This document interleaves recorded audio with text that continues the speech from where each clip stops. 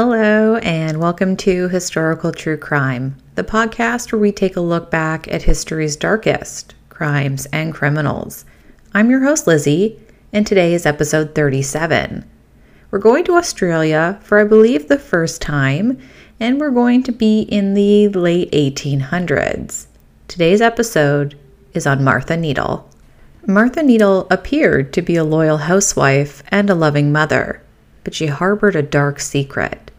Martha methodically and painstakingly poisoned her entire family a little over a century ago.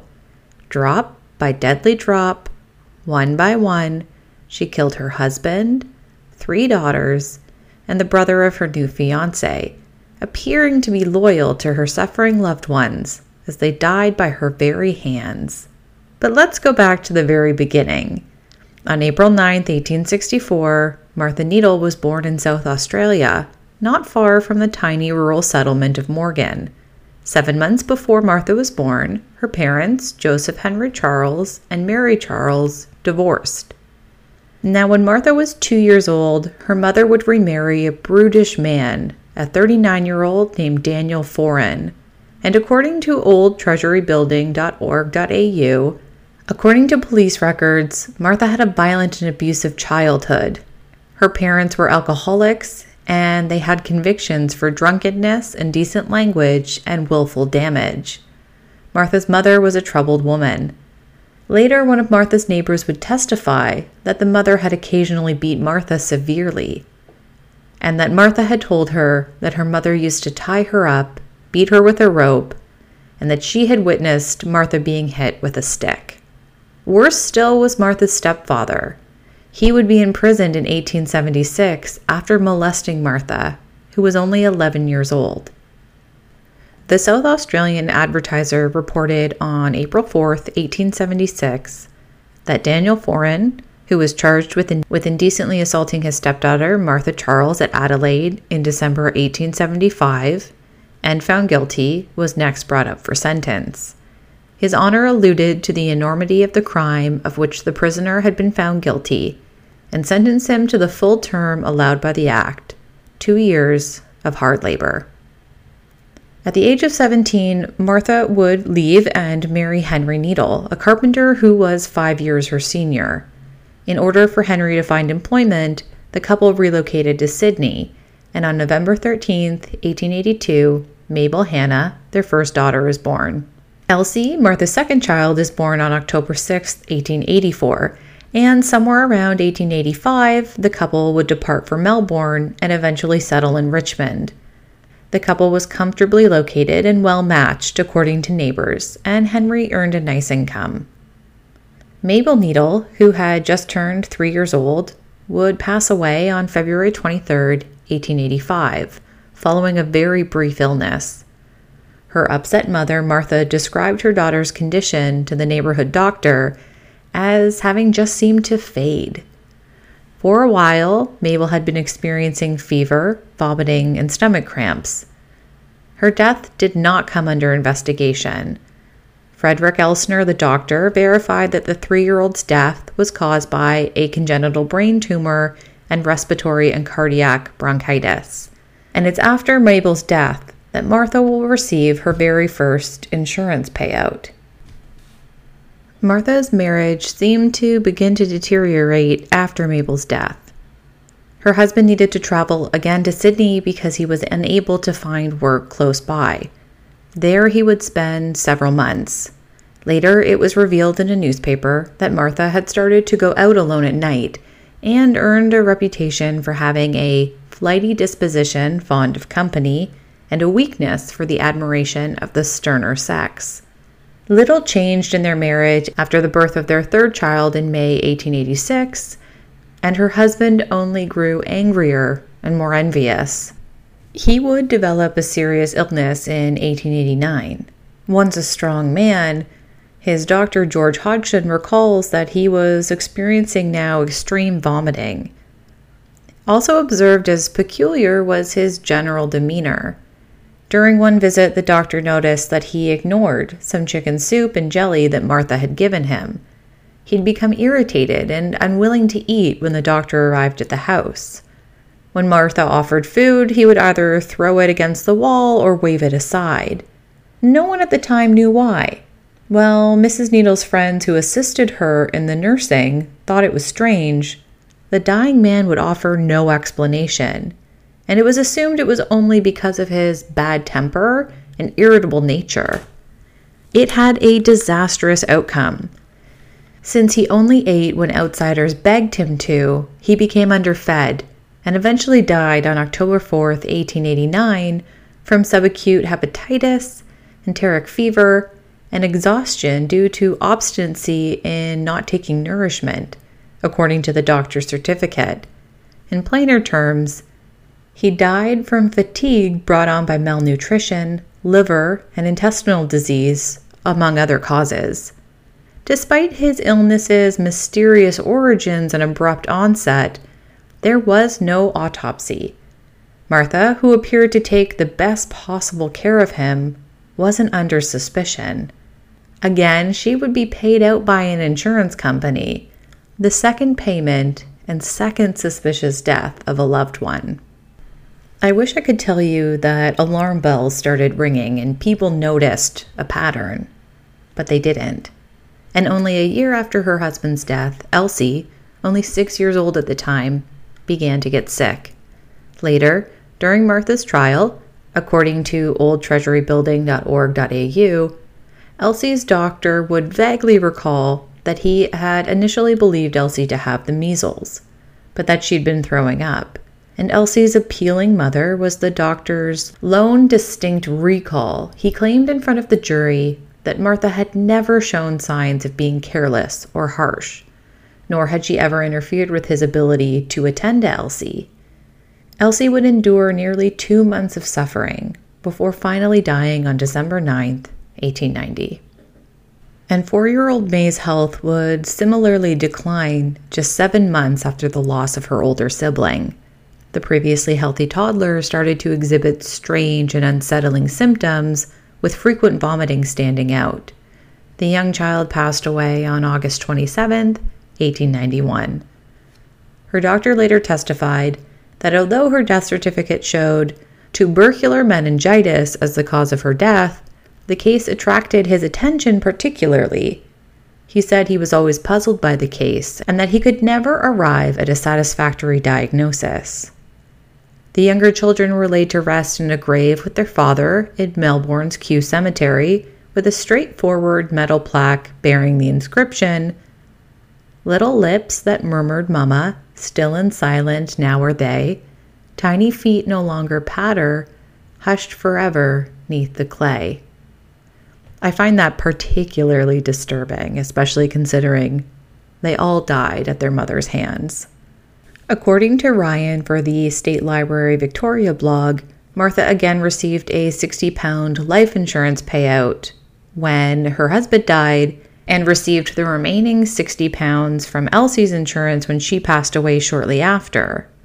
And when their third daughter May passes away in 1891, Martha's given the remaining insurance money of around £80. But insurance benefits can only go so far, and Martha ends up living in the Melbourne district of Richmond in 1892 and has to take in boarders to supplement her income. Some sources also say she moves and becomes a housekeeper for a pair of brothers. Despite which one it ended up being, Martha's attention is drawn to one of these brothers, Otto, a carpenter, who she was staying with, or he was staying with her. His brother Louis was also in the residence. Now, Otto appears to have felt the same way about Martha, and he proposes. She's thrilled, and they start to make wedding plans. However, not everyone approves. Martha just doesn't seem like the right match, in Louis's opinion, for his brother. He considered her temper to be out of control, and in order to prevent the marriage from taking place, he starts making plans for other family members to fly from South Australia to Melbourne.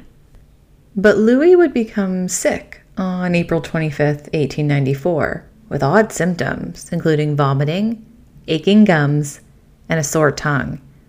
And on April 15th, he'll pass away. Herman, the third brother, will fly to Melbourne to handle his deceased brother's affairs.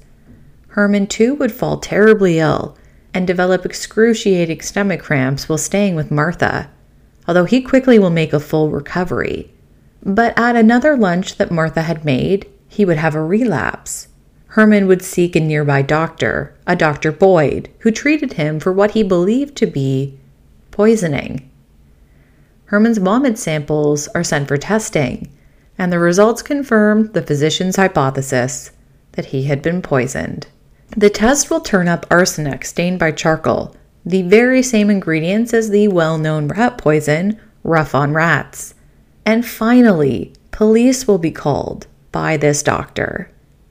Soon as Herman recovers, the police will set a trap. As Herman enters Martha's residence for tea, police are hiding outside. Martha is discovered in the very act of offering a cup of tea containing 10 grains of arsenic only shortly after. And in the cabinet, a box of Rough on Rats is discovered. Police will note the similarities between the murders of Louis, Martha's other husband, and 3 kids, and request authorization to exhume the graves. Louis's body is swiftly exhumed, and 3 or 4 grams of arsenic are discovered. Only 2 are enough to kill, and the bodies of her previous husband, Elsie and May, are also exhumed, and arsenic is detected. A forensic investigation reveals that she had used Rough on Rats, a rodent poison that was marketed as, quote, putting your cat out of work. Apparently, it's the poison of choice for Australian housewives in the late 19th century, because Louisa Collins, the very last woman to be hanged in New South Wales, had also used Rough on Rats on her victims only 5 years before. Again, according to oldtreasury.org.au, Martha is then detained for attempted murder. Later, this will be escalated to murder for the death of Louis. And Martha's murder trial will begin in September 1894. In an effort to defend his client, her attorney would claim that due to protracted bouts of unconsciousness, Martha was simply not in control of her behavior, and that the killing of her children is essentially out of character for her outward attitude as a loving mother. Otto would end up giving testimony that, quote, I noticed she was subject to fits or faints. They would occur any time. The fits came without warning. She would fall suddenly right down as if she were struck. She would be quite unconscious. But Judge Hodges dismisses the claim of insanity, noting that the law cannot wait while philosophers, physicians, and scientists settle metaphysical problems. Justice must be swift and sure. The jury would conclude that Martha Needle was guilty, and they did not suggest mercy. Marshall Lyall, an attorney for the Victorian chapter of the Howard Association for the Prevention of Crime, wrote to the governor, the Earl of Hopton, a few days after Martha's trial concluded. Martha had engaged in behavior that Lyall acknowledged was utterly revolting and opposed to the natural instincts of women. Children whom she loved very much and treated affectionately were murdered by her. He counters, however, that it was only rational to assume that a kind mother who murders her children is insane. According to Lyall, criminal administration in the past had been stained with the burning and killing of thousands of women whom succeeding generations have recognized as insane. Even in Victoria, we are punishing annually in our gaols a much larger number of insane persons than are officially recognized as such. Lyall argued against the Crown's use of incompetent medical men and in favor of proper scientific investigation into Martha's case. The jail doctor's assessment of Martha's sanity, which included a cross-examination into her knowledge of the 10 Commandments of Moses, was disputed by Lyall. He advised avoiding scandals of this nature in the future. The letter was forwarded to the government by Lord Hopton, and Attorney General Isaac responded, as the prisoner was defended by able counsel, and as this petition does not disclose any facts which would show that the woman was insane, I do not see any reason to recommend that the request be complied with. And it's on October 22nd, 1894, that Martha is hung. According to an article in The Age, published in 1984, Martha responded in a firm but low voice when the sheriff asked if she wanted to make a statement, making herself audible to the few people who were present because of their official obligations. Quote, "I have nothing to say. Thank you, sir." The executioner quickly adjusted the rope as she proceeded to the drop center, seemingly without the need for help. In less than 2 seconds, the lever was pulled, the drop fell, and the final punishment prescribed by the law was carried out. Martha upheld her impenetrable demeanor until the very end, and even though she politely listened to the Reverend and clearly appreciated the kind care of Mrs. Hutchinson and Sister Esther, she would maintain her full innocence of the crimes for which she was about to suffer right up until the end. And Otto, who had been by her side throughout everything, received all of her possessions. Again, according to a newspaper article published on October 24th, 1894, he was left her estate valued at £25, and in her final letter to him, Martha wrote, "When you receive this, you can think of me as being in a happy home with my loved ones, waiting and watching for you. I know, dear Otto, that you will get ready for that happy meeting with us all." Otto would go on to marry, have 6 kids, and live a long and prosperous life. He partnered with Lauritz Hansen in 1918, and together they would construct some of Melbourne's most recognizable structures, such as the Sun Theatre, the Port Authority Building, the Collingwood Football Club Grandstand, and the National Bank on Collins Street. But the Needle family would continue to make headlines. 3 decades after Martha's execution, her nephew is executed by hanging in Adelaide for murdering his wife and 3 of their 7 children with strychnine in the act of a copycat homicide. And in more recent years, Martha's been the subject of a couple of books, including The Secret Act of Poisoning, The True Crimes of Martha Needle, the Richmond Poisoner, by Dr. Samantha Badams, and Martha Needle, The Spellbinding Story of Australia's Most Infamous Femme Fatale by Brian Williams. It's interesting because in Badams' book, she re-examines Martha's case and her unique poisoning technique and develops a defense that was previously unavailable to Martha. Martha's only charged and found guilty of the poisoning death of Louis, whose brother Otto was her fiancé. However, the trial went into considerable detail about the horrific facts of the poisoned deaths and subsequent exhumations of her children and husband. These graphic descriptions are read to the jury, appear in media, and definitely hurt her case. Badams examines the case's complexity to make sense of an otherwise unfathomable tragedy, while also setting Martha's situation in the perspective of where she resided. The progressive decline in her mental health is shown through a description of her difficult childhood. She was equally ignored and abused by her alcoholic parents. Then she endures years of excruciating headaches and delirium as a result of typhoid fever, while also being the subject of sexual and physical assault. An analysis of her behavior reveals a woman who is prone to fits, auditory and visual hallucinations, and protracted periods of confusion. Badams explores these symptoms in light of contemporary medical mental assessments. An addiction to a widely available mixture of laudanum, morphine, cannabis, and chloroform would have worsened Martha's mental instability. The account of Martha's life and crimes gives light on a 19th century court system that's badly affected by public opinion and in which the press is used to analyze the facts before a case even goes to trial. While the extenuating conditions of poverty, domestic and family abuse, psychiatric and emotional illness were frequently ignored, much of the material provided in Martha's trial today wouldn't have been allowed. Badams states that the killing of innocent people is obviously abhorrent and awful, but this case is rife with prejudice from the very beginning, leading to Martha's conviction and execution. And with that, we'll wrap up this episode. I think it's really interesting to examine a case that happened in the late 1800s, early 1900s from today's perspective. So we're not saying Martha wasn't guilty of the crimes, but were these extenuating circumstances something that should have been considered? we'll leave that up to you. Again, that wraps up this case of the life and crimes of Martha Needle, and we hope that you've enjoyed this episode. If you did, please remember to review, rate, and subscribe wherever you listen to your podcasts. If you've got any feedback for us or a case suggestion of something you'd like us to cover in an upcoming episode, you can reach us on Instagram at historicaltruecrimepod or by email at historicaltruecrimepod@gmail.com.